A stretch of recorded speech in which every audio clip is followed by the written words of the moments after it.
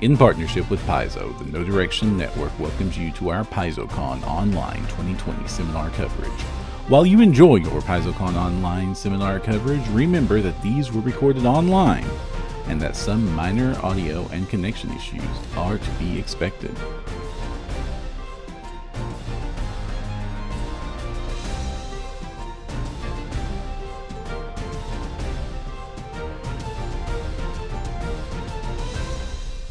Hello everyone, and welcome to day 2 of PaizoCon, online this year. Woo! I hope you all have been enjoying the show thus far. We are excited to kick off day 2 seminars here today with the Pathfinder RPG Q&A. I am the moderator for this first panel. I'm the director of game design at Paizo. I'm Jason Bullman. Hi, everybody. The first thing we're going to do before we get started here today is I'm going to toss it around to my other panelists so that they can introduce themselves, and we'll do it in order of seniority. So I think that's Logan. I'm Logan Bonner. I'm the Pathfinder lead designer. I've been here for a few years and just got that job title change toward the end of last year. Started this year, something. Good deal. Mark. I'm Mark Seifter. I am the design manager at Paizo. Like Logan, just had that job title change recently. I guess I'm the only one who's in the right square, so just listen to what we say, not what it says underneath of our face. All right. And Liz. Hi, I'm Liz Liddell. I'm the newest member of the design team. I joined this team back in September of 2019. Unlike everyone else on this team, my job title is just designer. But we're thrilled to have you, Liz. I'm thrilled to be here. So what we're going to do here today is the first thing we're going to do is kind of walk through some of the products that have come out for the Pathfinder role-playing game 2nd edition since Gen Con last year. And then as we move forward, we're going to talk about a few things that are coming out in the future. And then when we're done with that, we're going to open it up for a Q&A. So get your Qs ready, and we will provide the As.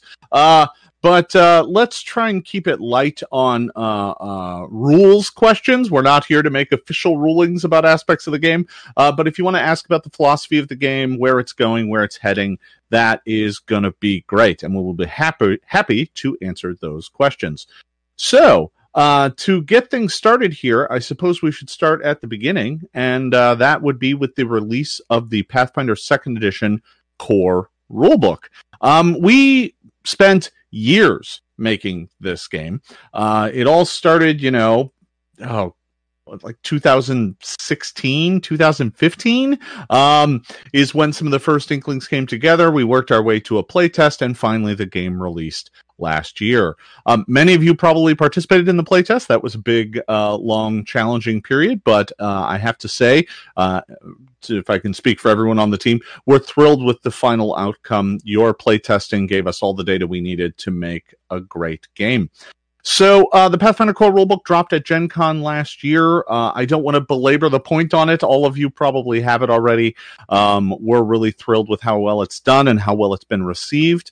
It kind of met most of our design goals of creating a game that was a bit faster to play, a bit more straightforward, remove some of the kind of cruft from the rules engine, and most importantly, streamlined the overall engine of the game and gave everything a native home in the core engine. That was kind of one of our big goals. Pathfinder 1st Edition was built primarily by layering rules on top of rules on top of rules. And while that certainly can make for a fun, robust game experience, some of those elements were not thought of when the initial engine was built. So as a result, they always felt like they were just kind of bolted on to the frame. With 2nd edition, we had a chance to kind of take that entire framework apart and give everything a more well-fit, well-built-in home. And we hope that as more and more books come out, you will see that fully express itself. You will see how those other pieces of the game fit more natively within the core engine. Now, in addition to the core rulebook, of course, we released a bestiary. And for that, I'm going to hand it over to Logan to chat a bit about the first bestiary.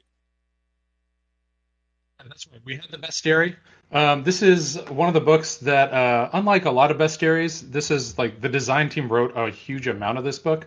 Part of that was stuff we wrote for the playtest because we tried to get a really pretty big bestiary for the playtest, or the playtestiary as it was referred to inside the building.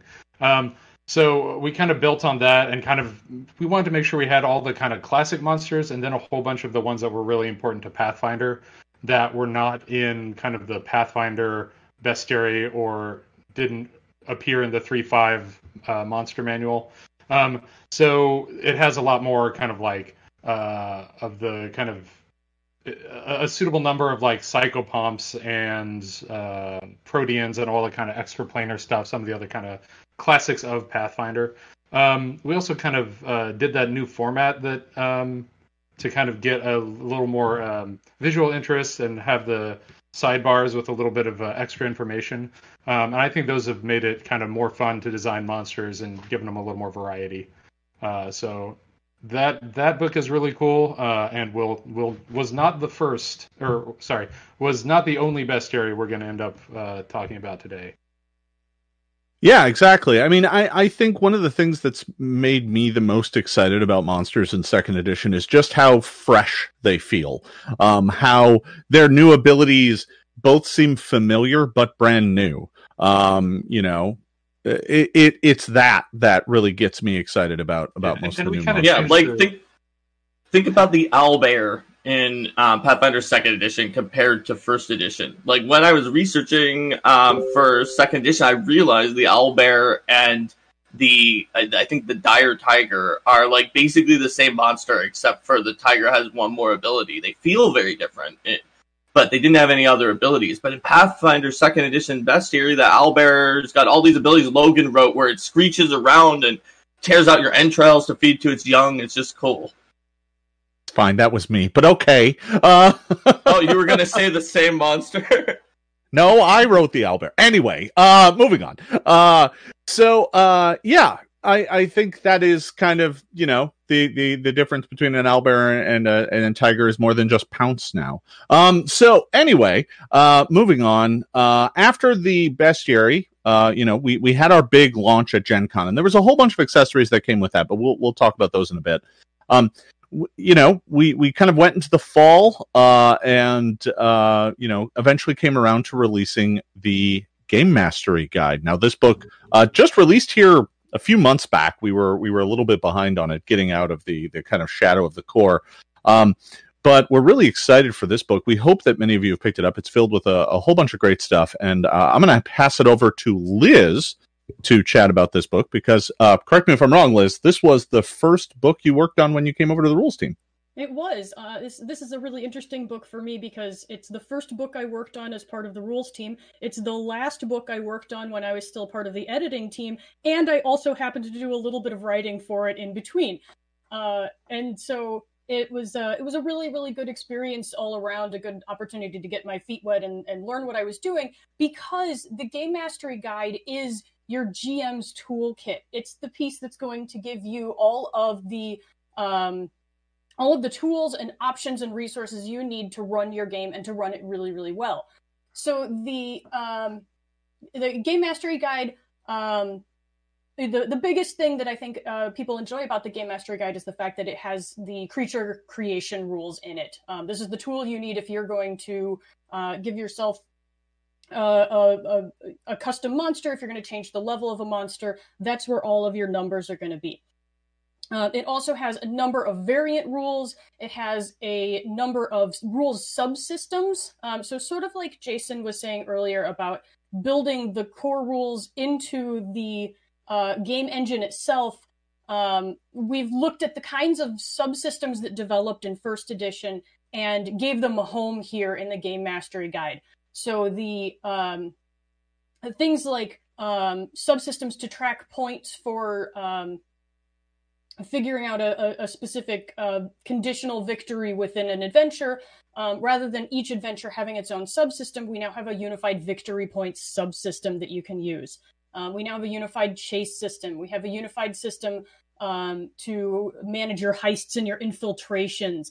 And they all work kind of around this same framework so that they don't feel tacked on, so they feel like they're a core part of the same gameplay experience. It's going to reduce load on the players. It's going to make your games faster and more fun, which is exactly the point of the second edition of the game. It's got beautiful art throughout. It's a really, really fantastic book. And if you haven't picked it up yet, definitely check it out. It's one of the 4 core books that we see as the foundation of second edition, and you'll want to have it on your shelf.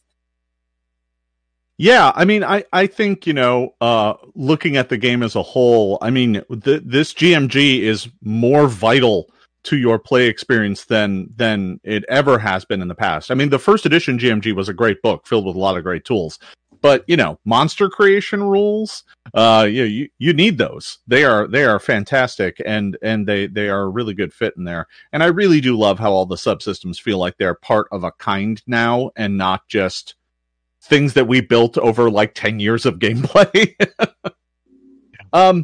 Moving on, releasing here just today, is the technical street date of Bestiary 2. Today, this book has become available in the PDF. So if you didn't pre-order it and it didn't get shipped to you, with everything going on, shipping and distro has been in a bit of chaos today. You can still at least get it in PDF today. It is now live on the Paizo site. It's also on Roll20 and all the other sites like that are offering it as tokens and stuff. So why don't we toss it back to Logan? Logan, you're our monster master. So why don't I toss it back to you to talk a bit about Bestiary 2?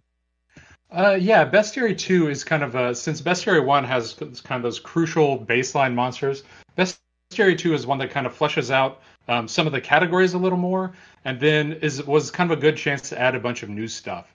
There are a couple things that is like the serpent folk being in there that are like another kind of big deal monster, but there's also more daemons and devils and demons and angels and aeons, a lot of those kind of folks.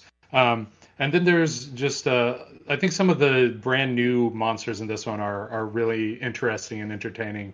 This was also I know that I wrote a bunch of new monsters for this one that I think are really fun. The whole book is kind of like taking that template that Bestiary 1 set out, and since we already had that established, now we kind of knew all the parts from the beginning, so we could kind of play with them a little more, because some of the stuff in Bestiary 1 kind of got refined during the process. So it's nice to have this one kind of be the one where like how the sidebars are set up was already in the designer's minds when they started working on it. So there's a lot of it that kind of comes more from the original author's vision and made it into the final. And a lot of that stuff kind of happened partway through on the first Bestiary. So I think this one is a really nice expansion and just a lot of fun stuff in it. Yeah, I think, it's funny looking back, right? We've got 10 years of gameplay with 6 bestiaries and countless other monsters that came out in APs and other sources. And as it turns out, over 10 years, you make an awful lot of amazing monsters, and we literally just could not fit them in one bestiary. Does the rest of the team remember when there was this crazy idea of making the bestiary 500 pages? Yep. Remember? Yes. Yeah, I think that was Eric's fever dream of making the bestiary one 500 pages, and we were like, no, we can't do that. We have finite life. Carry a bestiary around with you.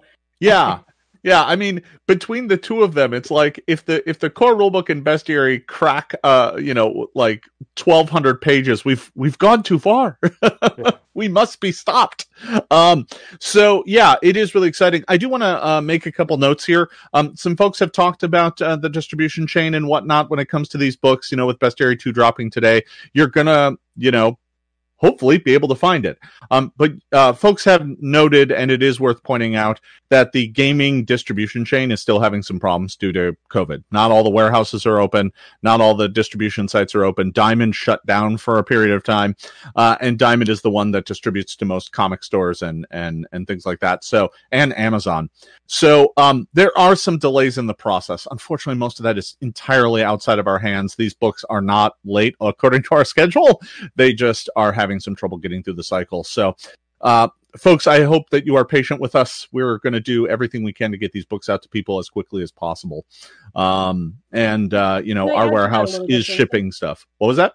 That was exactly what I was going to say. Our warehouse is shipping. So if you order them from Paizo.com, we'll get them shipped. You'll get them in your hands. Yeah, we'll get them shipped to you as soon as we can. So, also, folks have rightly noted that the image on the screen is not the Bestiary 2 image. That's a spoiler for what's coming up next. As it turns out, it appears that I forgot to put the Bestiary 2 cover in the slide deck. I'm sorry, everyone. I failed.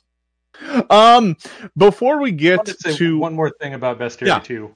Which is, it seemed in first edition, like each Bestiary kind of had like a little bit of a sub theme. Like there was just like a little bit of a certain direction the monsters tended to push. If you look at Bestiary 2, you're going to see a lot of Fae in that one. And part of that is because a lot of those are in Kingmaker. So a lot of kind of the Kingmaker monsters are in Bestiary 2, because that was kind of a nice synergy we could do. And so if you really like Fae, Bestiary 2 is going to be a book that has a lot of cool stuff for you. Absolutely. As a matter of fact, the book has a lot of the monsters from Kingmaker in it to help support that project. Lots of Fae. Lots of Fae. People like them though, so it's okay. So before we get on to the future, because I know people are interested in hearing us talk about some things that aren't out yet. And we're not quite done talking about the things that have come out yet, because in addition to these core books, we released a mountain, a heaping mountain of accessories. Just with the initial release alone, we put out the GM screen, the character sheet pack, the initiative tracker, and condition cards all on day one. I still don't know how we managed to make all that happen, other than losing a lot of sleep. None of it would have happened without the countless hours and effort of the graphic designers and the developers and the editors as well. So it wasn't just us. Some of those products are really a lot of fun. Now, with the GM screen, we also have an advanced GM screen coming out. Logan, you want to chat about the GM screen project here for a bit? Yes. The first GM screen has this really cool illustration by Ekaterina Burmak that is kind of like 4 stages of adventure. It's really gorgeous. That is kind of like a great GM screen for kind of starting the game. But it also has some stuff on it that if you've been running the game for a long time, you might be like, I don't really need this anymore. So, for example, like the actions for all the skills. Eventually, that's the kind of stuff that you'll internalize, or at least kind of remember where to look it up pretty quickly if you need to get into more detail. So the advanced GM screen it keeps some of the stuff that is really hard to memorize, like the DCs by level table. We didn't remove that. But we did remove some of that stuff that people are going to get more used to, and put on some things like some of the monster numbers. So if you need to kind of improvise a monster on the fly, you can just grab the monster's numbers right off that screen. So the advanced GM screen is kind of a good one for.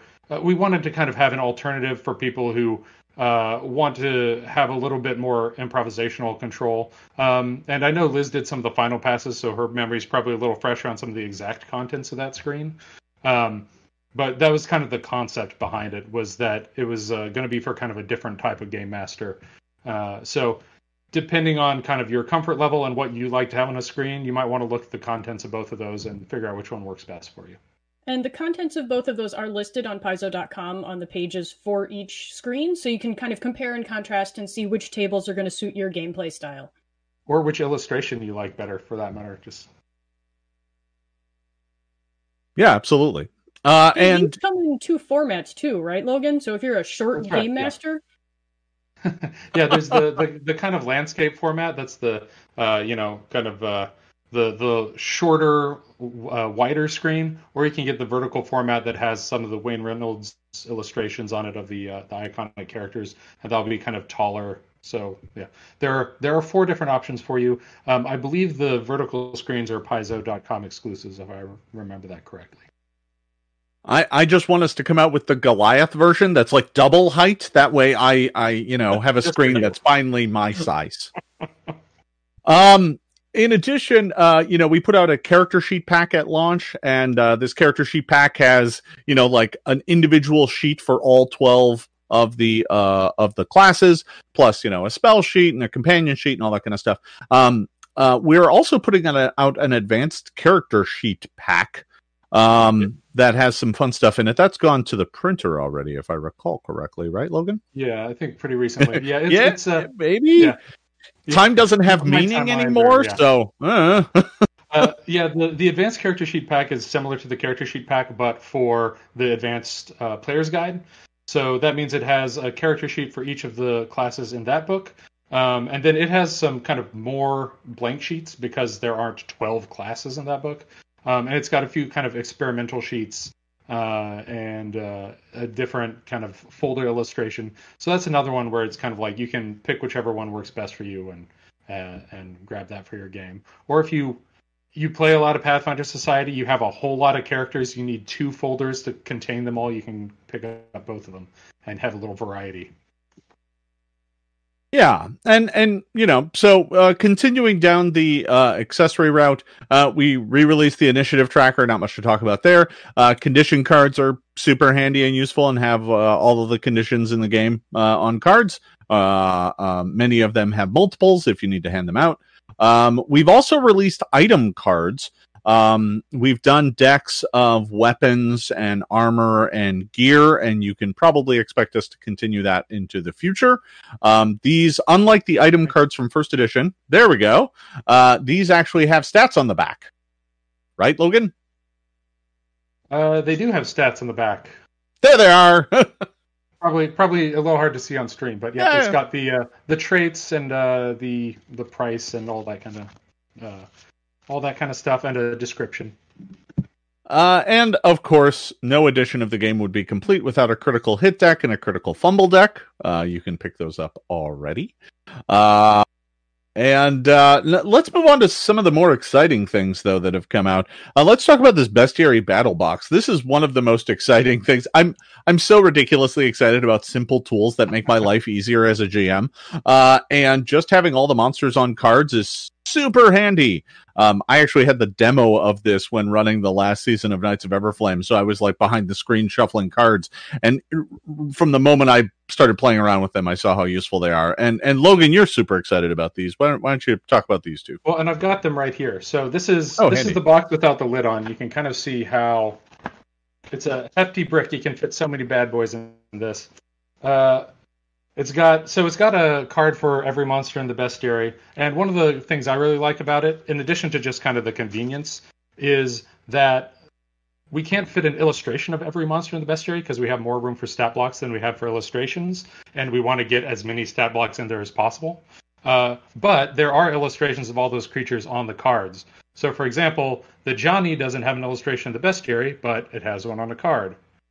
And you can see that the back of these has the stat block.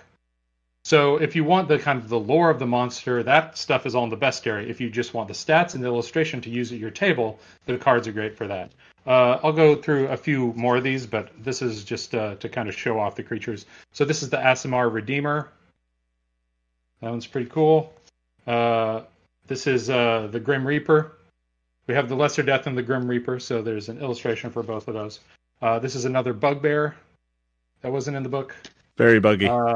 Here's the Naiad Queen, one of the nymphs, and the Ankrav Hive Mother for the Ankravs. So you can see you can visualize a bunch of things that weren't there in the bestiary. So that's really handy too.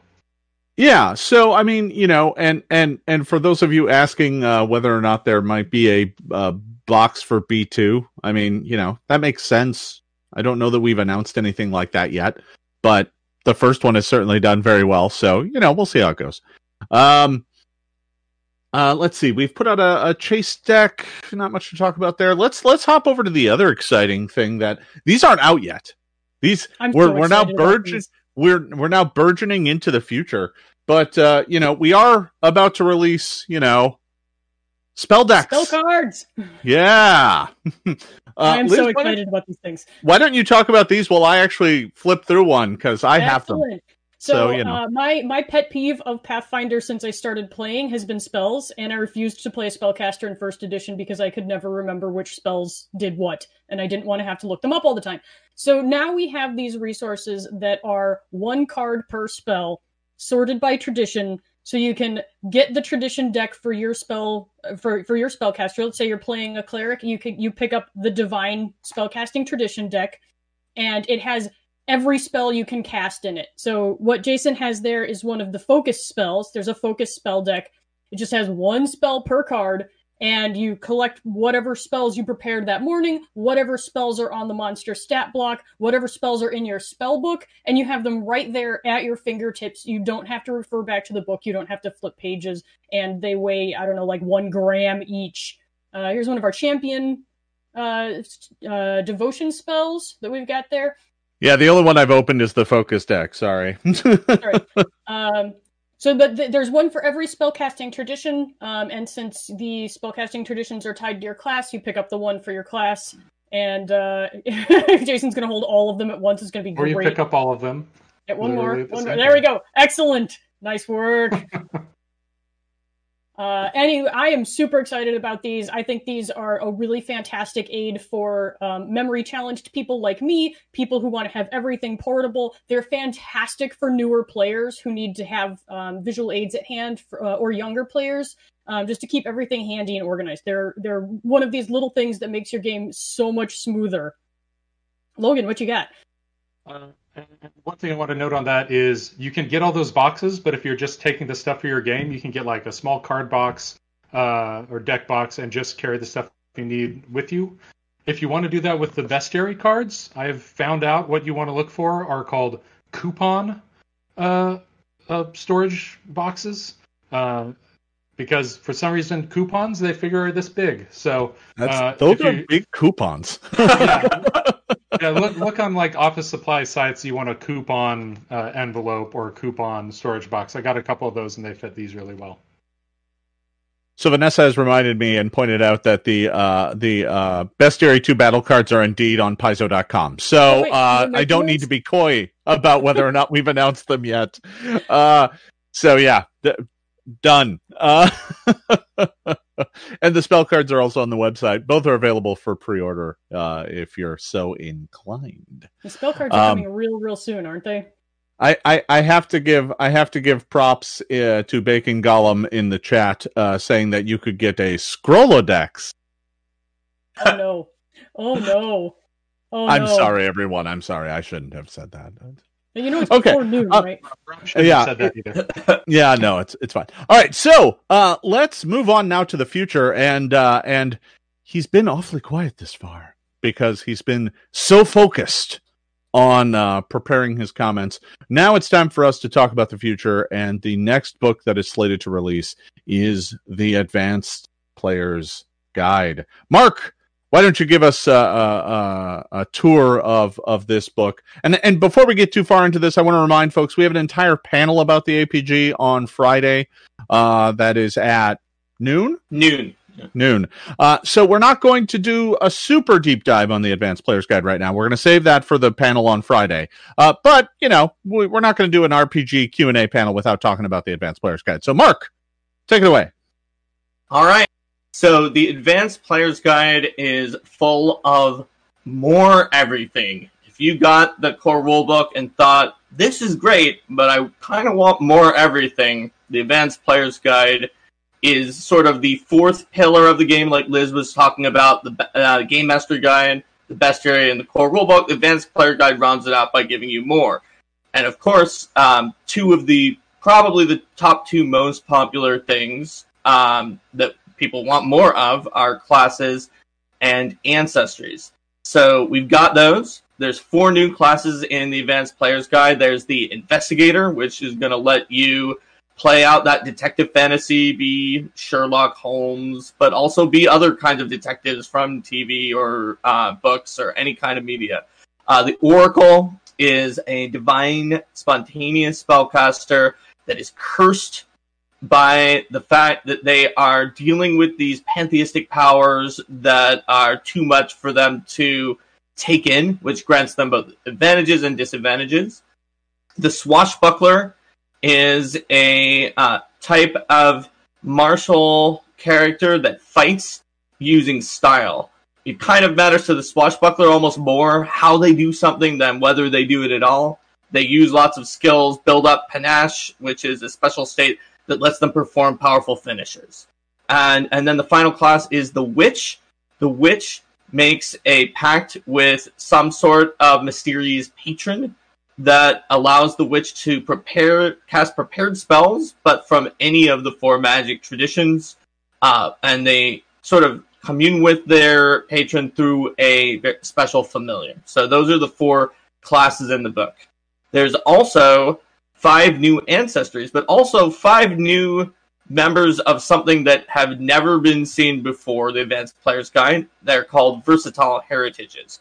Versatile Heritages are like the heritages you've seen for other ancestries, like the Unbreakable Goblin, right? Except for that they can be taken by any ancestry. And these Versatile Heritages include options that would have been a race in Pathfinder 1st Edition, but sort of didn't really address the full diversity in the setting of those, such as Aasimar Tieflings, which are planar scions of the celestial and fiendish realms, respectively. There's always in the lore that said, well, they could be dwarves or elves. They don't always have to be humans who are part angel or part demon. But now that they're a versatile heritage, you can be any ancestry that you want and be an Aasimar or a Tiefling, be a Changeling, which is spawned by hags, a Dhampir, which is part vampire, or a Duskwalker, which is a very special sort of planar scion from the Psychopomps that is not... they have a very particular deal where they are born a second time to carry out the rest of their fate. But there's also 5 new ancestries. There's kobolds, which you may remember from many, many things, are little draconic, colorful, trap-setting ancestry. We've got the orcs, who have taken a new role in the setting in 2nd edition and sort of are working together with more people now to fight off against the undead. There is the rat folk, or Isoki, popular from Starfinder. They're very industrious and packed together into warrens. There is the Tengu, which are straight out of a mix of Japanese mythology and also the setting. They're a sort of crow-focused ancestry that's popular in Golarion. You can see one on the slide right there. Oh yeah, you sure can, Oracle. Because the Oracle is actually a Tengu. And they're in the setting, they like to sort of eat jinxes among the pirates, and they're considered lucky, so we'll see if there are any options for that. And then finally, the cat folk, another fan favorite. They are folk, but also cats. They're very curious, they have strange luck, and they want to defend against weird things in the corners of reality. So that's what we've got for the Advanced Player's Guide. But while we're here, I'd like it if everyone's sort of just describe what's your favorite thing in the Advanced Player's Guide. Let's start with Liz. What's your favorite thing, Liz? So my favorite thing out of this book is actually in a very large section, which hasn't been mentioned yet, so I'm going to mention it. This book has an enormous chapter of archetypes. We knew that archetypes were one of the keystones of Pathfinder 1st Edition. We love archetypes, you love archetypes, and so we really loaded this book up with archetypes. And so one of my favorite pieces is an archetype that's going to show up in this book that in 1st edition, every time I looked at this, I said, why isn't this an archetype? This is built as a class. It really should be an archetype. And that's the vigilante, who takes on a social persona and then has a second identity that, depending on which archetype you took in first edition, sort of swapped out what your vigilante identity abilities were. So in second edition, we've built it as an archetype where you take that archetype and your class abilities, whatever your base class are your vigilante abilities, and then you have this social identity on top of it. And it plays exactly the same way. You're still bouncing back and forth between the two identities. You have abilities that you can use based on which identity you're in. It's just built through the existing framework. Again, coming back to that same concept, we want everything to have a home in the game. This builds that class, including the Red Raven, in a way that is compatible with the core fundamentals of the game and not sort of tacked on as an afterthought. So that's my favorite. Yep. And Liz, when you say it's built, you're the one who wrote the Vigilante for the Advanced Player's Guide as a freelancer. That's one of the pieces that I was able to contribute to this book. I happened to have been playing a Vigilante at the time, and I've always loved the class since Ultimate Intrigue came out. So it was really a lot of fun to be able to put this together for this book. All right, Logan, what's your favorite thing? I wanted to mention one thing on archetypes before I go into my favorite thing, which is that one of the reasons it wasn't an archetype in first edition was because we would have had to pick a class that it went with. The way archetypes are done in second edition means that giant selection of archetypes, if you'd done that many pages worth of archetypes in first edition, you would have had to then divide by the number of classes to figure out whether you could actually take one. These, you can just take them.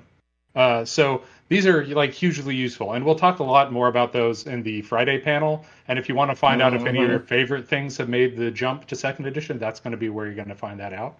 But my favorite thing, I'm going to pick something really small because there are a bunch of like big things that I like, a bunch of the classes and everything. But I wrote one particular ritual, which is called Fantastic Facade, which is a high-level ritual, and it's that thing where it's like you walk into the city and it looks like it used to 800 years ago, even though it's ruins today.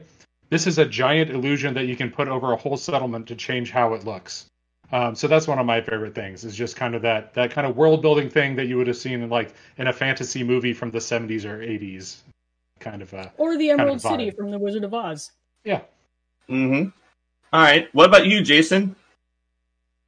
So, I know folks really want to talk about archetypes. That's like the big secret thing in this book. We haven't released the list. I think you're going to get a much better sense of that on Friday as to what all the archetypes are in this book.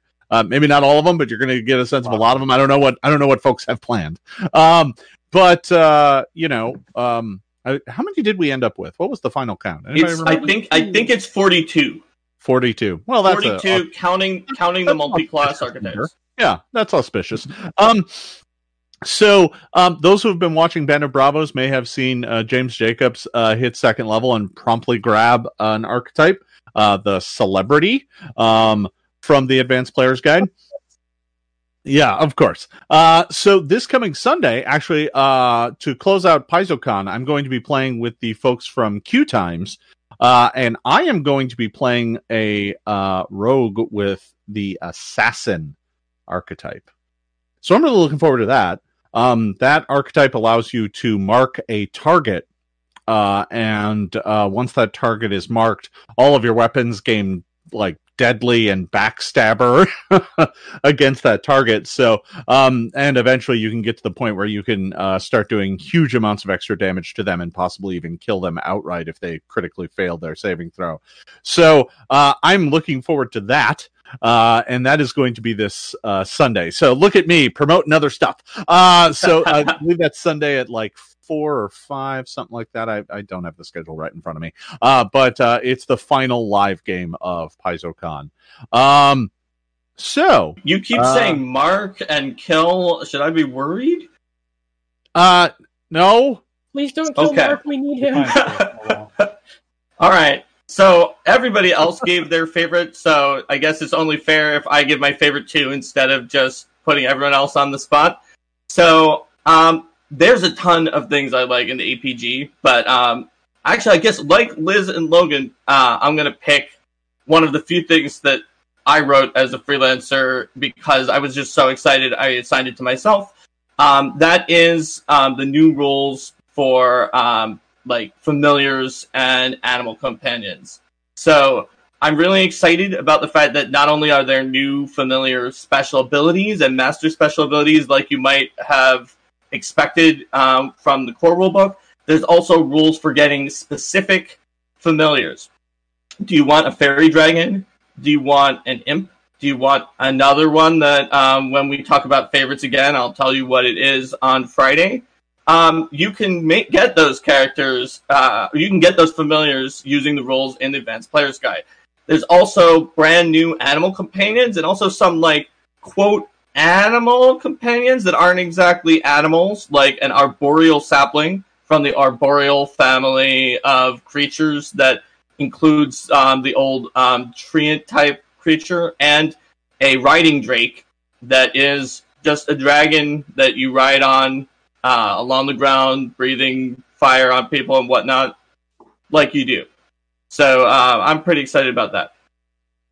Now, somebody in chat asked this, and I have to ask and see, did we manage to squeeze Dinosaur Fort into this book? I tried again, but we did not have space for it again. We'll find a space for Dinosaur Fort eventually, I promise. Jason, we should confab with Logan and see where we can find a good place for it.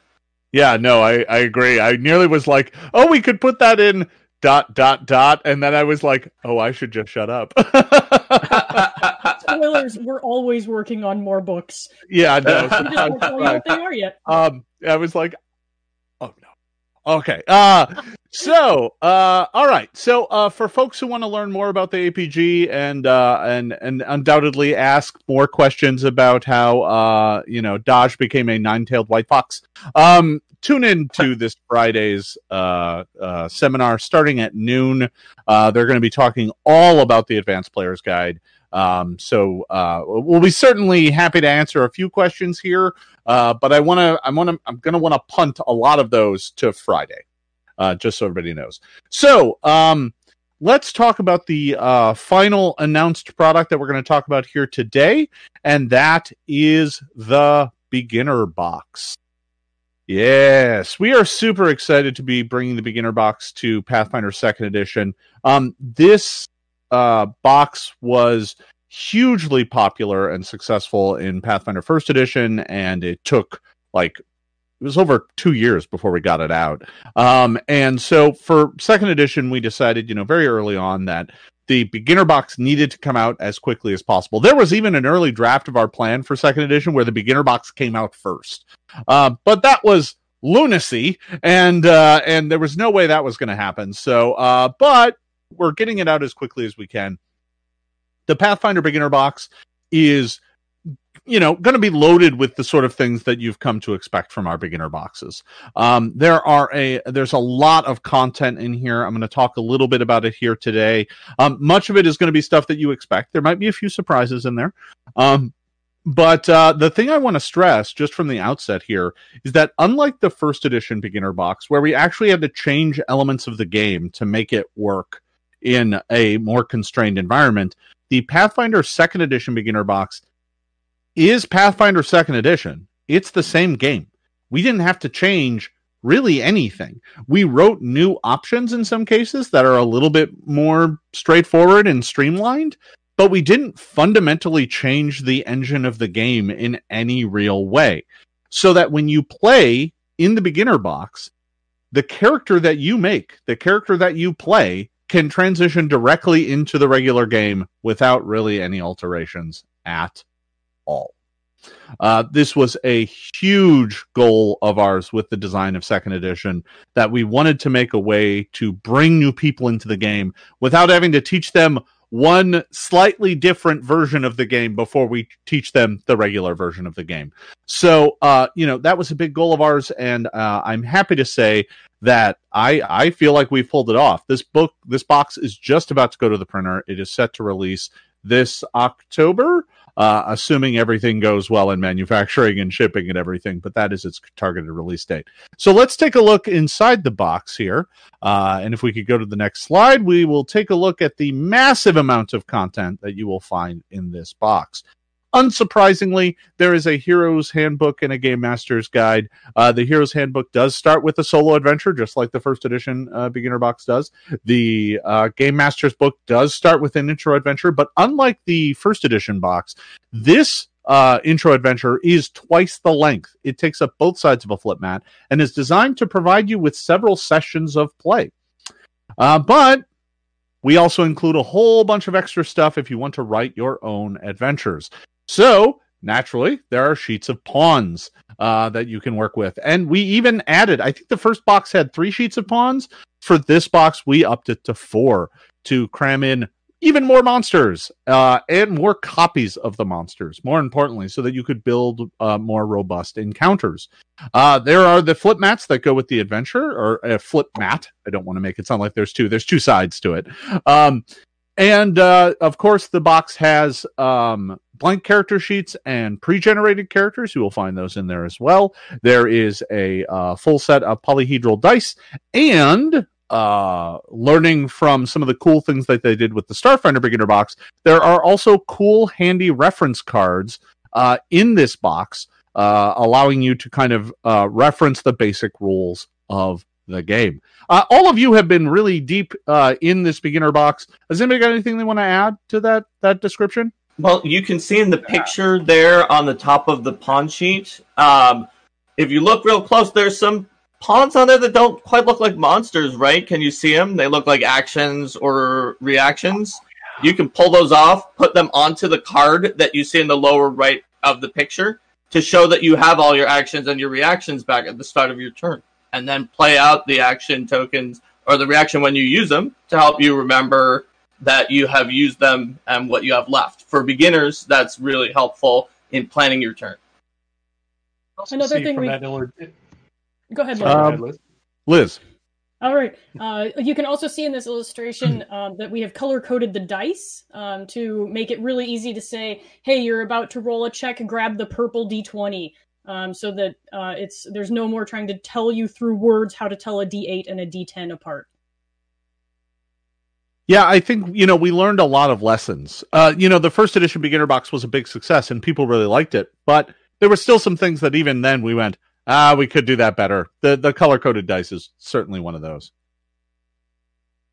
Logan, did you have something you wanted to add? I do have another thing I'll say, which is if someone has played the beginner box and doesn't want to switch over to full Pathfinder, there's also an additional adventure that's going to be coming out called Troubles in Otari, and you can pick up with your same characters and start playing in that, and it also has the rules for leveling up your character one additional time, because that adventure is going to take you to another set of levels. Because there are 4 classes in the beginner box: the fighter, cleric, wizard, and rogue, similar to the previous beginner box.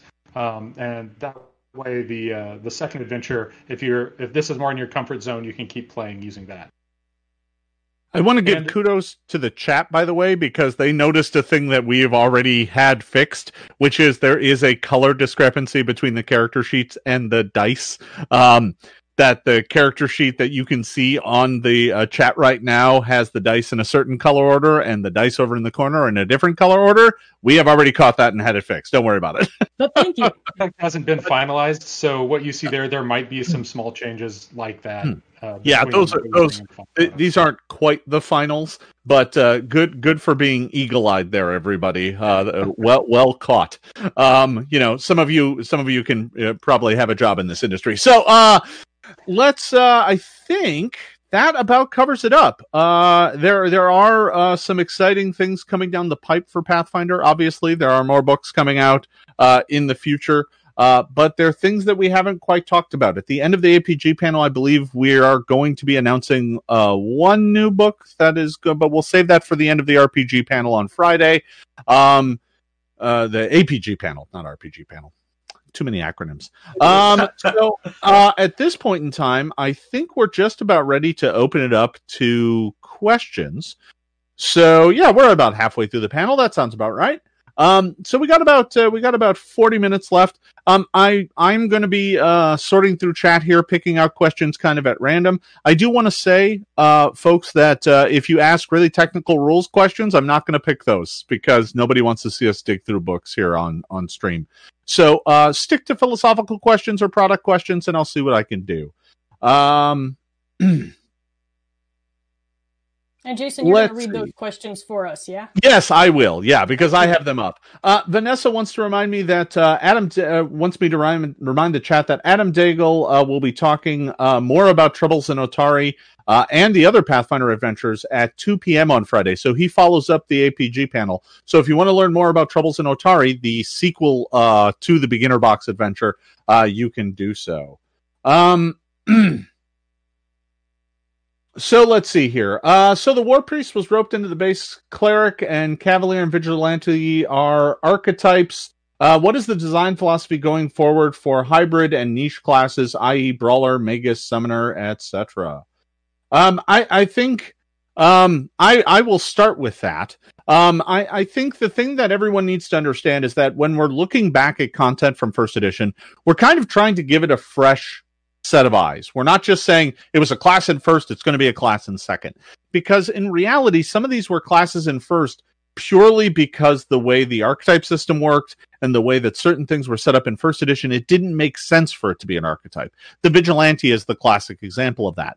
That said, there are a lot of classes that, although you can clearly envision a way that that could be an archetype, we also envision a way that that could still remain its own separate class. So I wouldn't assume that just because something is relatively straightforward, that it's like, oh, I can easily see how that would map to an archetype, it's going to be an archetype now. I wouldn't assume that. I think the thing to remember, and the thing that we would like everyone out there to understand, is that these are going to be whole new expressions. We can take a class and build more to it than what its relatively straightforward nuts and bolts approach in first edition was like. That said, there are probably some classes that, yeah, they probably will turn into archetypes. But, we'll talk about that and we'll decide that as we go along. I think the thing I want to stress is that we are eager to get out new and interesting content to you as quickly as possible. Anybody want to add on to that while I look for another question? Yeah, I'll add on to that a little bit. I think one of the things you'll see when you look at how we've brought some of these forward, you'll see things like the Swashbuckler was a hybrid class, but we looked at it and said, this has enough juice that it can be its own class if we do something really different with it. You can see that in the playtest, and you'll see that in the final. And we look at others like the Cavalier, where it's like, the expression of this can graft onto another character concept pretty cleanly, so this makes more sense as an archetype. So, its former status is not necessarily an indication of its new status. In theory, something that was an archetype in first edition could be a class in second edition, or could be a set of feats, or anything like that. And the War Priest is a good example of that, kind of folding into a cleric. I think Liz. Yeah, and just to tack onto that, there's more to the second edition of the game than just updating things from first edition. We've got a whole rules set that we can play with. And so we're looking at ways to do things that aren't just the same things we've done before. So we know that there are a lot of things that are out there that are fun that we want to bring forward, but we're also looking beyond that to see what else we can do and what new toys we can make. We got a question from the chat asking, are we going to change the composition of backgrounds to something other than just like a skill feat or anything like that? Is there any flexibility there? Mark, do you want to toss in on that? So I would say that you may want to check out the Advanced Player's Guide panel, although we may not talk about that there, so I'll just be less coy. We're going to have some backgrounds in the Advanced Player's Guide that are a little more beyond the normal, that might require some kind of group or consensus or buy-in that are a little bit stranger and can do a little bit more. And for options that are currently out, the Game Mastery Guide has a random table of a deep background generator, some of which generate things that are not only skill feeds for your background. However, it definitely is the case that it's simpler to make a new skill feat that everyone can use, because if we create a equivalent ability and just stick it in the background, it's locked into that one person. Ability is really good. It creates this weird incentive to take a specific background, and generally we want your background to be mostly a story choice with a little bit of mechanical impact, rather than being something like, well, you have to take this background if you really want to optimize your character, because that's not really what backgrounds are for. But we kind of have that base structure to make backgrounds easy to design and easy to understand, but it's far from the only way that, like, those rules are not set in stone for backgrounds, as Mark has noted. Mm-hmm. So I got a couple rapid fire questions here that I'm just going to throw out answers to, because a lot of them are really simple. Somebody asked what the age range was for the beginner box. I believe we put 13 plus on there, but that has a lot to do with the fact that it has parts that are a choking hazard. I think with adult supervision, you could probably teach younger kids this, but I'd want an adult in the room to make sure they don't swallow a die. You know, that. Someone asked, what's the release date for the APG? Something more specific than just mid-July. I think the original release date was the first day of Gen Con. I don't know how that changes due to Gen Con being canceled. So I don't think we've announced that yet. I'm not even sure we've discussed it internally, but we probably should, and we should get some news out there to folks. So hang tight on that. Now, this next one leads into another question. Somebody asked if we could confirm that natural 20s are criticals, as stated in one part of the core rulebook, whereas another part of the core rulebook where there's a little bit of confusion where it talks about it stepping up. This gets into a bigger question about errata and FAQs and things like that. We realize that up to this point, we've released, one errata document that had some big top button issues that we wanted to get out there very early on. You can all rest assured that there is more coming.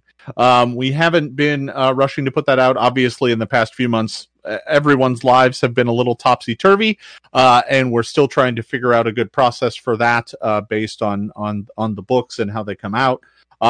Liz, you've been spending a lot of time on that. But before I toss it over to Liz to talk a little bit about our errata process, I do want to say 20s step up the success by one level. Period. That's what they do. The part that says they're an automatic crit is not 100% accurate. We need to clean that up. That is what a 20 does. A 20 says calculate the success level normally and then step it up by one. There. It's been said. Unless anybody wants to disagree. No? You got it. All right, good. Liz, why don't you talk about errata and FAQ? Yeah, so I've been collecting errors through the core rulebook, which is really in some ways kind of an existentially depressing process because I was on the editor and developer team for the book, so now it's just going through and finding all the places where I mucked it up. But it's but we've got a big archive of the things that we do need to update, and we're prioritizing the higher level changes that we want to distribute. We are looking at having another errata document published, similar to the one that came out in October. Sometime in the next couple of months, just sort of depending on our production schedule, that will address sort of that next wave of changes that we've noticed as people have been playing the game, finding errors, finding things that we need to streamline and tidy up a little bit. I am leveraging extremely hard to get that out before the APG comes out in July. So sometime in the next, I guess that's 2 months from now. So sometime in the next 2 months, we should be seeing that document. And that'll get us more or less current with the game. And I think we're pretty confident that at that point, anything that's sort of a relatively glaring error will be resolved. And at that point forward, it'll just be typos. You heard it here first. So let's move on. Someone asked from chat here, relics are a great addition to the Game Mastery Guide. Do you plan on releasing any more gifts for this system in other books? Mark, you've been working on a lot of Lost Omen books. Have you seen any other relic gifts yet? So I have not seen any relics that are in the pipeline right now.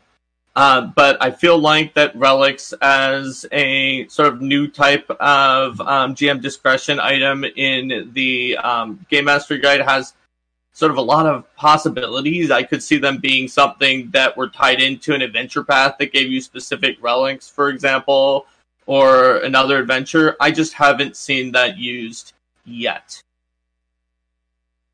Fair enough. Sounds like Logan's got something to add to that. Oh, sure. Go ahead. That's also one where we think that's also really fertile ground for third-party products, I think. So, like, if you're running a third-party company, adding more relic types could be a really interesting product. And we kept them really broad in the Game Mastery Guide to make them kind of as versatile as possible, and kind of digging deeper into those and making them more specific can be really nice ground to cover too. Absolutely. Let's see. I got a question here that said, will there at some point in time be totally new classes? And can we discuss this for a bit? I'll open up the discussion on this before I toss it around. I think right now the delicate balance that we have to strike is getting content out that everybody wants because they're first edition players and they're expecting to get their favorite class, and finding new ways to play with the system and do new exciting things. I think we have to find a good balance on that. And here in the very early days, it's really important to get some of that extant material out there because a lot of folks are waiting to convert until they have the material they need to swap over their character, right? They're in the middle of a campaign. They're excited to play the new edition, but, the Witch isn't out yet, so they're going to wait. Well, that's why, the Witch is in the APG. Does anybody else have anything they want to add to that? I'll add a little more to that. One of the things with when new classes come into the game and when old things appear is not always based entirely on just the merit of whatever the class was or is going to be, but part of that is like what book does it fit in. So there might be a class that we know is popular and we think has really cool mechanical implementation, but we don't yet have kind of a book on the schedule that's going to be the right place for it. And we can conceive of what that book might be, but that's more of like a year 4 book for various other reasons. So some things end up kind of getting pushed further along because of just kind of how all these different things intersect. So just because your favorite class hasn't appeared doesn't mean there won't be a really cool version of it down the line. We just have a finite amount of time and only so many releases we can actually get put together and published. So, I've noticed in chat that there's a handful of questions that are probably outside the scope of this panel. I don't want people to think I'm just skipping all of those. If you're asking about Lost Omens and the World of Galarian, that's probably outside the scope for this particular panel. Also, for those who have asked about Starfinder and a Starfinder 2nd Edition, definitely outside the scope of this panel. The Starfinder today is the Starfinder Marquee Day, correct? The next panel is Starfinder, right? So ask them. Sorry, I'm just throwing grenades forward here. Some folks have asked a number of follow-on questions about errata and PDFs and reprints of the book. I think it is important to note that we are still formulating our policy on that. And I probably don't want to say too much more than that because I know we're in the middle of trying to discuss how to do it. So, will there be updated books and PDFs with the errata? Absolutely there will. When will those come out? I'll get back to you. One thing that we should probably spend a moment talking about is as we touched a bit on talking about new classes and things like that. It might be a good thing for us to talk about what our kind of philosophy is for the game beyond the kind of core, because what you're seeing us put out this year is kind of rounding out the core of the game, right? The core rulebook, the Bestiary 2, the Advanced Player's Guide, the Game Mastery Guide, a beginner box. What we're doing is forming that core nucleus of the game. And where we go from here is really going to be kind of interesting, because I don't think, we're not just going to build more onto the core. Now we can start exploring kind of some of the depths of the game. And I'll toss it to folks to chat a bit about that while I look for another question. That sounds like a great thing for Logan to talk about. So one of the things that we're looking to do with kind of further down the line is kind of make things that have a little bit more story to them, something that's kind of in between something like Advanced Player's Guide and between what they're doing in the Lost Omens line, where the Lost Omens line has a whole lot of world stuff, a whole lot of role-playing stuff, and something like Advanced Player's Guide is very mechanics heavy and tells you enough story to kind of make your character and everything, but doesn't go into a super deep dive. We want most of our books to kind of fall in kind of that middle ground, especially to give something that's more interesting to read, to give more role-playing hooks, kind of something that doesn't feel as much like some of the first edition books could kind of feel like a bunch of mechanics and not a lot more to kind of engage you. So we're looking more at like the kind of closer to the Occult Adventures model, that kind of balance. So because that's kind of the direction we're looking to move for most of our books, we wanted to make sure that like the Advanced Player's Guide is just absolutely packed with a bunch of mechanical options, because we know that we want to kind of do something a little different going on down the line with kind of stronger theming. So you'll probably be seeing some changes in things that we are not going to be announcing a whole bunch of soon, but that we are already working on because kind of how far out we work. Anybody else want to add to that?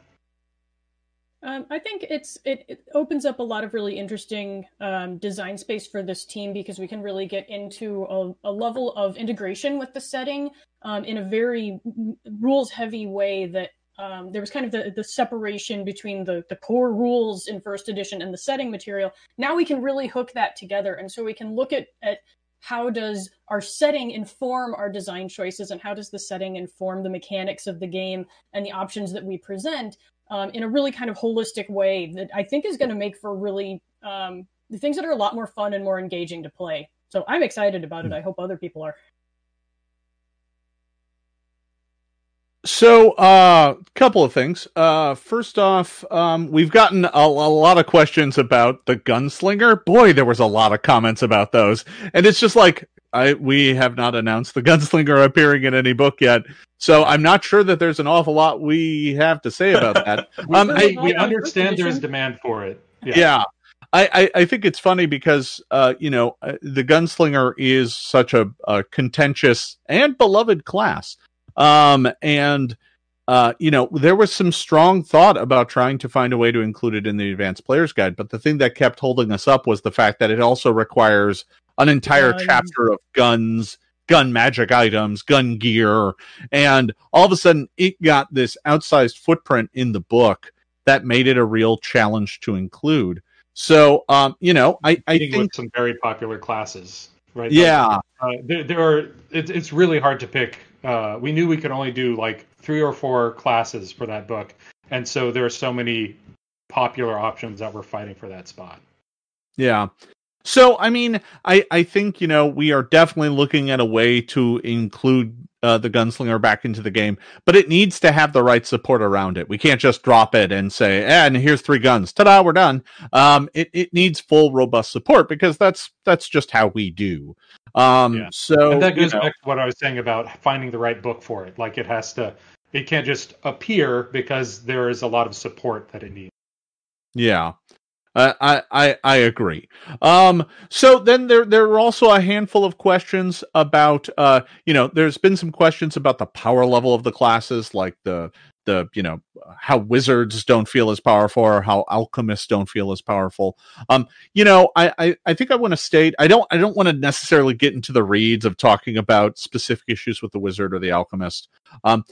But I do say this, we do pay a lot of attention to the forums, to online places where people talk about things. We pay attention to that. And, I'm not saying that we're going to, people complain about this thing, so we'll rush out and fix it. That's not really how this works. But we do, we are sensitive to people saying, hey, this isn't working as intended. I don't know. Anybody want to talk to that? Mark? I would. Sure. I would say that we use a variety of means of feedback, including, like Jason says, the forums, Reddit, all sorts of different places where people are talking about things. We look at not only people's play data of talking about, oh, this is what happened to my character, mathematical analyses that people perform, and just various different discourse. And then usually what we do is we come back and we discuss it and we say, okay, here's what we see, and here's what we saw from survey data and all sorts of other things that we have. Here's also what people are saying that they think is the fix. But does that actually fix the problem that they're having? And we try to find something that is a good way, most efficient way to fix the problem that people are having, and also sort of maintain the vision of the game and what's going on. So it's a delicate balance, and it generally can have some pretty long discussions with everyone on the design team, but ultimately we usually come up with something pretty interesting at the end. Yeah, I think, that's our philosophy in general. So somebody asked, let's see, we got a question here about 2E feels able to support a more narrative play style. Is that our view when we designed it, or is that something that might affect it in the future? The kind of balance between narrative. I think something that folks have keyed in on is that we are including a lot more of Golarion in the game now, right? It has its own chapter in the core rulebook to give you a sense and a taste of what that's about. Some of our books in the future have ties more directly to our world. And I'm wondering if anyone on the team wants to chat about that for a bit. A non-Golarion take on it. Sure. The kind of narrative style of play. We didn't add a whole bunch of kind of like specific like narrative control game mechanics to the game. We had some kind of early concepts of that, but the main reason we didn't is just because there's already a lot of game there, and we would have to remove some classic stuff to make that work. So we ended up not doing that. But what we did try to remove was some of the kind of impediments to storytelling that were in first edition. And part of that is with having more kind of GM say in things, and more kind of GM information flow and information control. Part of that is like, rather than having a precise formula for how to calculate the perception bonuses and penalties for something, or saying you always have to calculate cover by exactly this formula, and saying that you can kind of do it a little more at the GM's judgment, we wanted to kind of make it a little easier to kind of do narrative flow that way. So I think that's part of the philosophy going in there. And then we also, once we got to like the investigator, experimented more with, let's do something very narrative and see if people like it in the playtest, which is the great thing about playtest. We can actually see if something gets acceptance. And that was kind of like probably the furthest thing we've done in like player-facing rules to go into a more narrative space. And those have generally been received pretty well. Liz, sorry, I'm done. I mean, it's just a little mechanical thing that kind of falls into the same vein. The fact that we have secret checks so that you can kind of explore that narrative experience as a player of not knowing what your character doesn't know, that you can really immerse yourself in the storytelling process without having to separate out, oh, I know I rolled a 2, but I have to pretend that I don't know that. That there's some little changes that support that as well. I think that about covers that. I have a couple other small notes. One, somebody pointed out that NASA is about to launch the new the new SpaceX, and everyone's like half distracted. I understand that. I get that. It's really awesome. Also, somebody asked a question about playtesting. Will there be more playtests? The answer is yes. We are pretty dedicated to putting out classes that have been playtested. They are by far the most in-depth and robust thing in the game, and the most impactful on the game's life cycle. So we don't like putting out classes without playtesting them. That is always fraught with peril. So when we announce new classes, we will be doing more playtesting. Logan? Yeah, I just wanted to note that the new playtest process that we kind of developed, especially Mark, during the process of doing the Pathfinder playtest before the core rulebook, really gets us good data, because doing the surveys, we've been able to see things that we weren't seeing before with just kind of forum feedback. And that has made the playtests way more useful, like practically useful and concrete. And one of the things that we found with the Pathfinder playtest was a lot of folks weren't expecting it to be like, we are actually going to change a lot of things. So a lot of things that people saw in the playtest are like, well, they're not going to change this. This is just, it's done, and they're just doing this. And then if you see the final game, you can see the level of change in it and how many things we really overhauled. Like playtests and doing a lot of changes in response to playtest feedback are a big part of the game.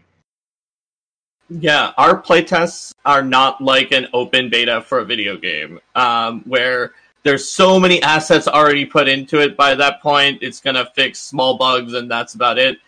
We are ready and willing to fix what needs to be fixed, even if that's quite a bit. But it's going to be based on listening to everything that we have at hand and paying very, very close attention. Even if you don't see a designer responding directly to you and saying hi during the playtest, we will have read what your feedback was, and we're going to take it into account with everybody else's when we make the final decision. It just lets us take those big chances because we know if it fails, we can change it. Which is why we went further with like the investigator and some of the rules in the playtest, and some of those worked, some of those didn't, but we found out for sure whether the big ideas were going to sail. Chat has actually asked for an example of that from the APG. Can someone give us an example of a mechanic in the APG that explicitly changed? We can on Friday.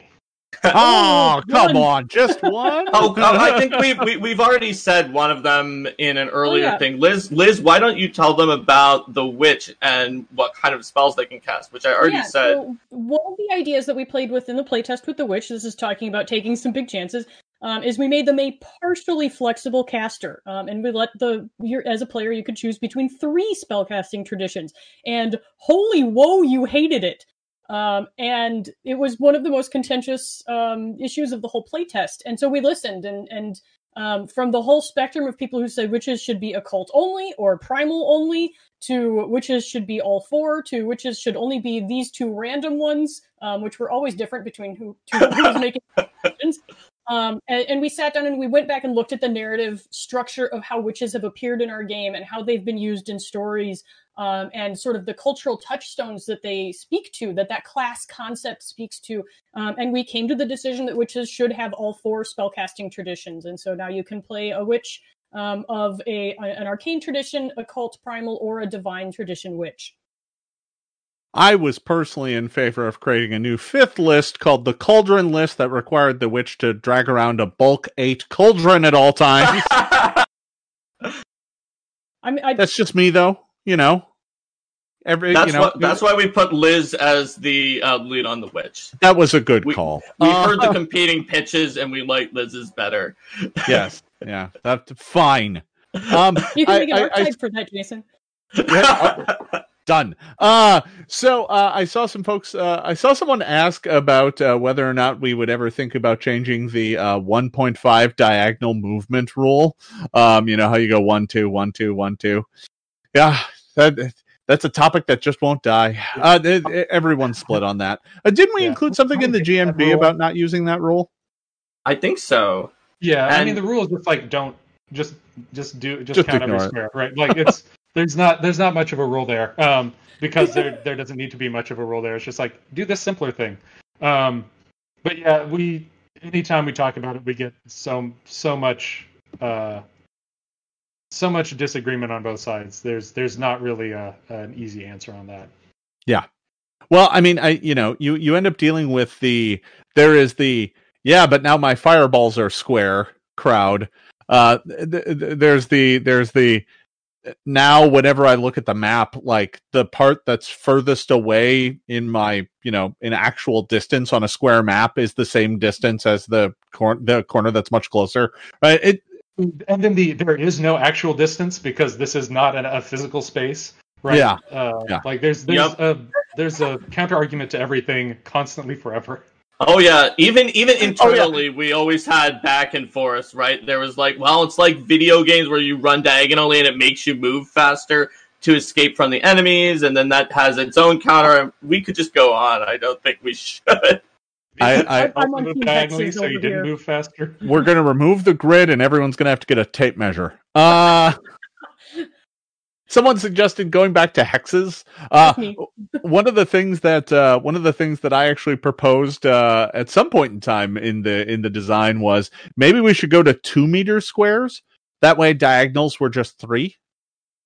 Like that. We experimented with that, but That people kind could of not works. do it. But no one like it was like I have to go 2, 4, 6, 9, 11.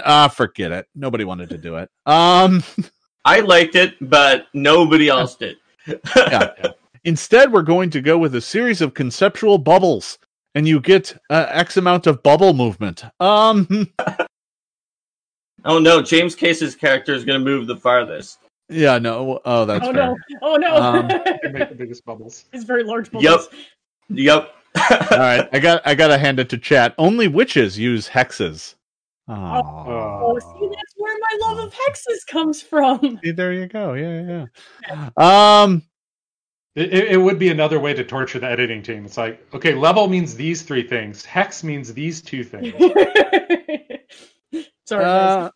So I got a couple questions about familiars and animal companions and stuff about broadening some of the traits and types to allow you to have weirder animal companions. We sort of already answered that earlier on. But yes, you can have wider animal companions, and they're in the Advanced Player's Guide. So check it out. Like, the dragon doesn't say animal on it. It says dragon. Fair enough. Let's see. I'm trying to see if there's anything else in here. Are we going to continue to support some of the subsystems described in the Game Mastery Guide, like relics, artifacts, afflictions, things like that? Yes. Yeah. The answer is yes. Oh, very good. All right. Yeah, I would be shocked. It's all in the right place. Yeah. I'd be shocked if we never printed an artifact again, right? I mean, think about how many awesome artifacts came out in adventures all the time in Pathfinder 1st Edition. I mean, I think it depends on the context. So things like artifacts and afflictions you're going to see as they come up in adventures. I suspect the Adventure Path line is going to see the bulk of those. But we've already seen artifacts in some of the Lost Omens books. I think we'll continue to see that. Things like relics, I think we'll also see maybe in a more limited capacity. But most of what's in the Game Mastery Guide is in there to be used. So I would say, it'll come up. It's there. It's a tool. Something like a relic requires enough space and kind of commitment that they aren't going to appear as often as, say, an artifact where you can just put one into an adventure because that's all you need. And also the Game Mastery Guide, we kind of look at it like the core rulebook and the bestiary are enough to run a game, to run an adventure. The Game Mastery Guide is enough to build. So a lot of those things are kind of like, it's assuming that your GMing style is getting into the weeds enough that you're really wanting to make your own stuff. So a lot of those are kind of put in there to kind of be guidance for the GM. I think Relics is probably, of that group, the biggest example of that, because it is so up to kind of the play style and requires your attention throughout the game, throughout the campaign. That some of those are going to get more expansion than others. Absolutely. So I just want to let folks know we got about 8 minutes left here in the Q&A portion before we wrap up this panel. So if you have any last questions, feel free to throw them in. I'm going to do a bit of a roundtable question here for folks, for my fellow panelists. What has surprised you most about 2E and its response now that it's been out for a while, and the comments and feedback you've seen? So what have you seen that kind of has surprised you about the initial adaptation and acceptance of the game? Anybody?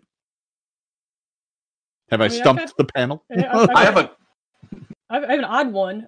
Sure. I was in 2 games that were mid Adventure Path when 2nd edition released, and knowing where I was in my life and that I was developing this game and designing this game, I said, I need to go to the second edition. So if this game is going to continue, we need to convert the game. And we were pretty high level, and that was trickier than I expected it to be. I knew I was getting into the work of converting monsters and things, but the changeover for players at a high level mid campaign was it was still a little bit of a jump, and it was a lot easier when we said we're going to put this on hold and play some first level stuff and build back up to it.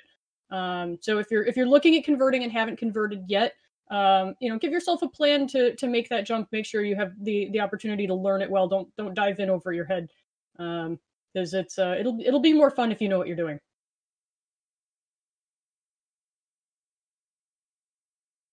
For me, just kind of generally, it's been overall more positive than I expected. You see a fair number of people kind of like, and there's always people who first edition is going to work better for them. But I think I'm seeing a lot more people who are like, I prefer first edition. I want to keep playing that, and not as many like, well, the new edition just sucks and is terrible, and there's no way anyone should play it. Right? I'm seeing a lot more people, and maybe it's a factor of like people's attitudes slowly shifting over time.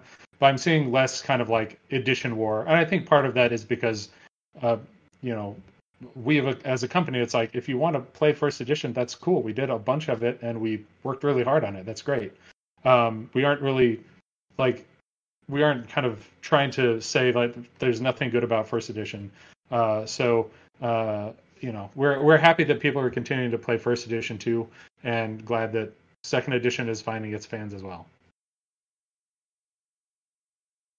I guess my cop-out answer is that I'm surprised that there wasn't anything like way more shocking and outside the realm of things that we had ever anticipated that just suddenly popped up. Because with a lot of the other books I've worked on here and the other releases, there's always been like the thing that suddenly dominated the discourse that just came out of nowhere and that we didn't expect. But I kind of was expecting sort of some of the things that people are talking about other than like real minutia. So I guess I'm kind of surprised by that. It went like, I would say, like Logan said, a little bit more positive in terms of the feedback from some of the people who were like, first edition is more the one for me, but otherwise pretty much on the same notes that I might have thought.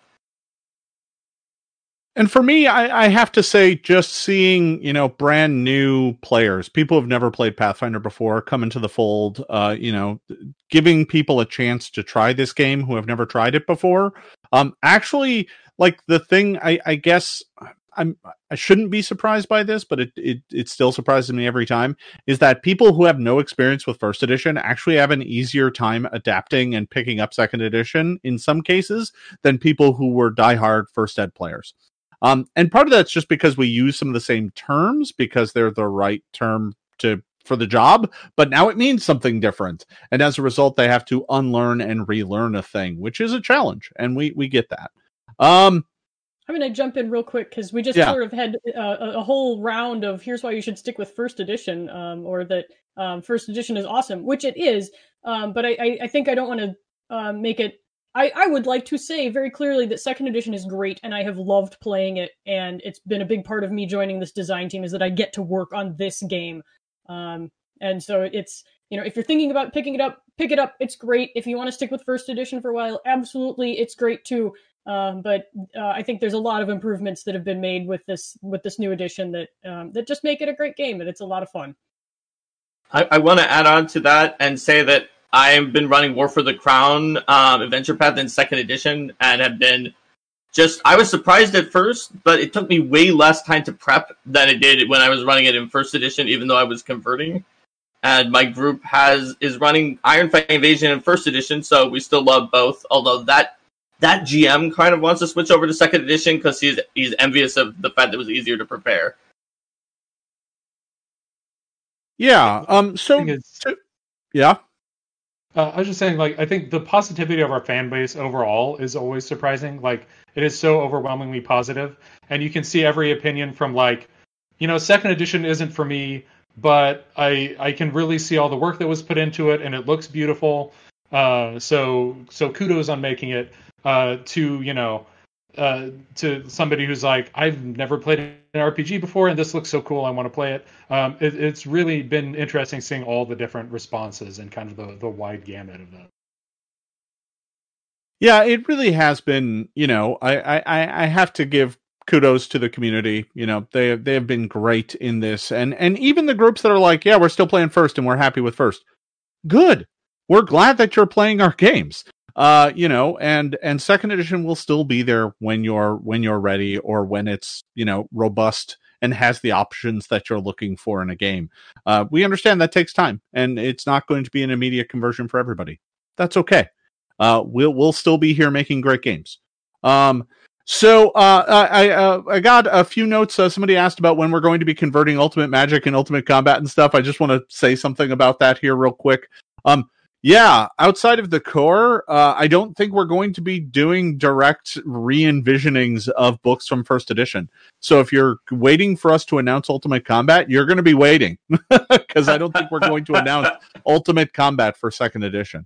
I think once we get beyond the core, we're going to be looking at new ways to bundle stuff together and give you new exciting content. We've touched on that a little bit already. I just wanted to make that clear. Let's see. I think we're just about wrapping it up here. Yeah, we're at 11:30. So folks, I want to say thank you for everyone who attended this panel. It has been a absolute blast. As always, PaizoCon is always a good time, even if we are just doing it from the comfort of our home offices and on webcams. It is still a blast to hang out with all of you and talk to you about the game that we love. I want to thank my fellow panelists, and I'll toss it around the horn and let them say something here before we wrap up. We'll do it in reverse order. Liz. Thank you all for being here and hanging out with us. I hope you enjoyed the game, and if you're not playing it, I hope you check it out. And we're always available on the message boards. There's the huge Discord channel this weekend. You can say hey to us and swing by and ask us questions. And we're happy to yak about the game because we happen to like it. So hit us up, talk to us. We're social media, however you can find us. We're happy to chat. And happy to have you as part of this community. Thanks for being here. And many of us have AMAs, right? Do all of us? Yeah, we all do. Yeah, all right. You can chat with all of us in our own private AMAs. Yeah. So there's that. Again, we aren't going to answer rules questions on there. Yeah. No. That is answering rules questions on sources that aren't kind of official ones is very fraught, so we try to avoid that. Yeah, Mark, you're still in the middle. All right.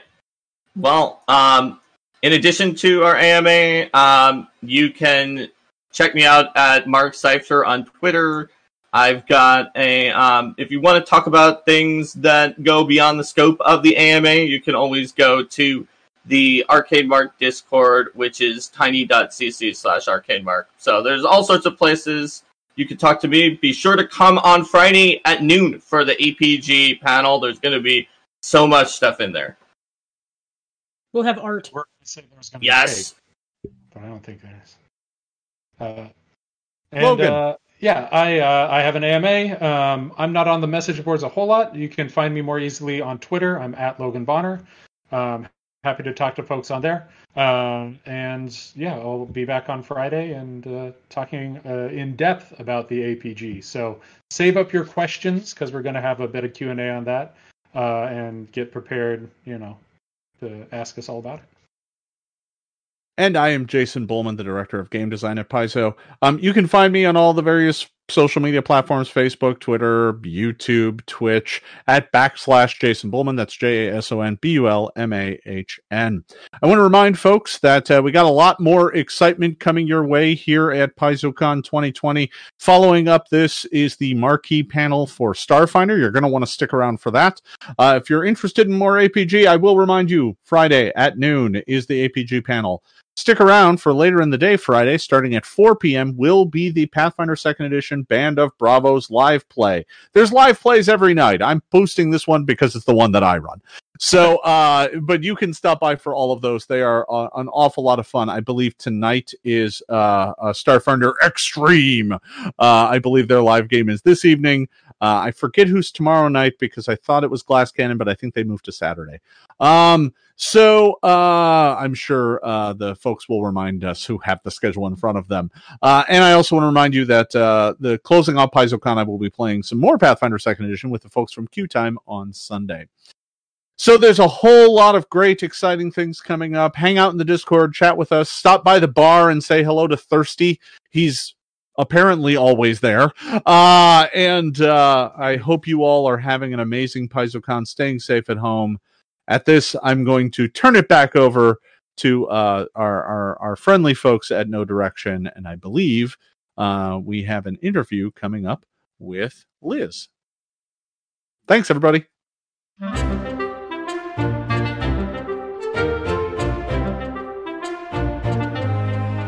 No Direction Network's PaizoCon Online 2020 seminar coverage was made possible by the KDCon team, consisting of Jefferson J. Thacker, also known as Param, Ryan Costello, Alexander Agunas, Vanessa Hoskins, Randall Meyer, Dustin Knight, and John Godek. Special thanks to Paizo's social media producer Peyton Smith and the entire Paizo staff. For more great Pathfinder, Starfinder, and other RPG news, reviews, interviews, podcasts, and blogs, check out NoDirectionPodcast.com.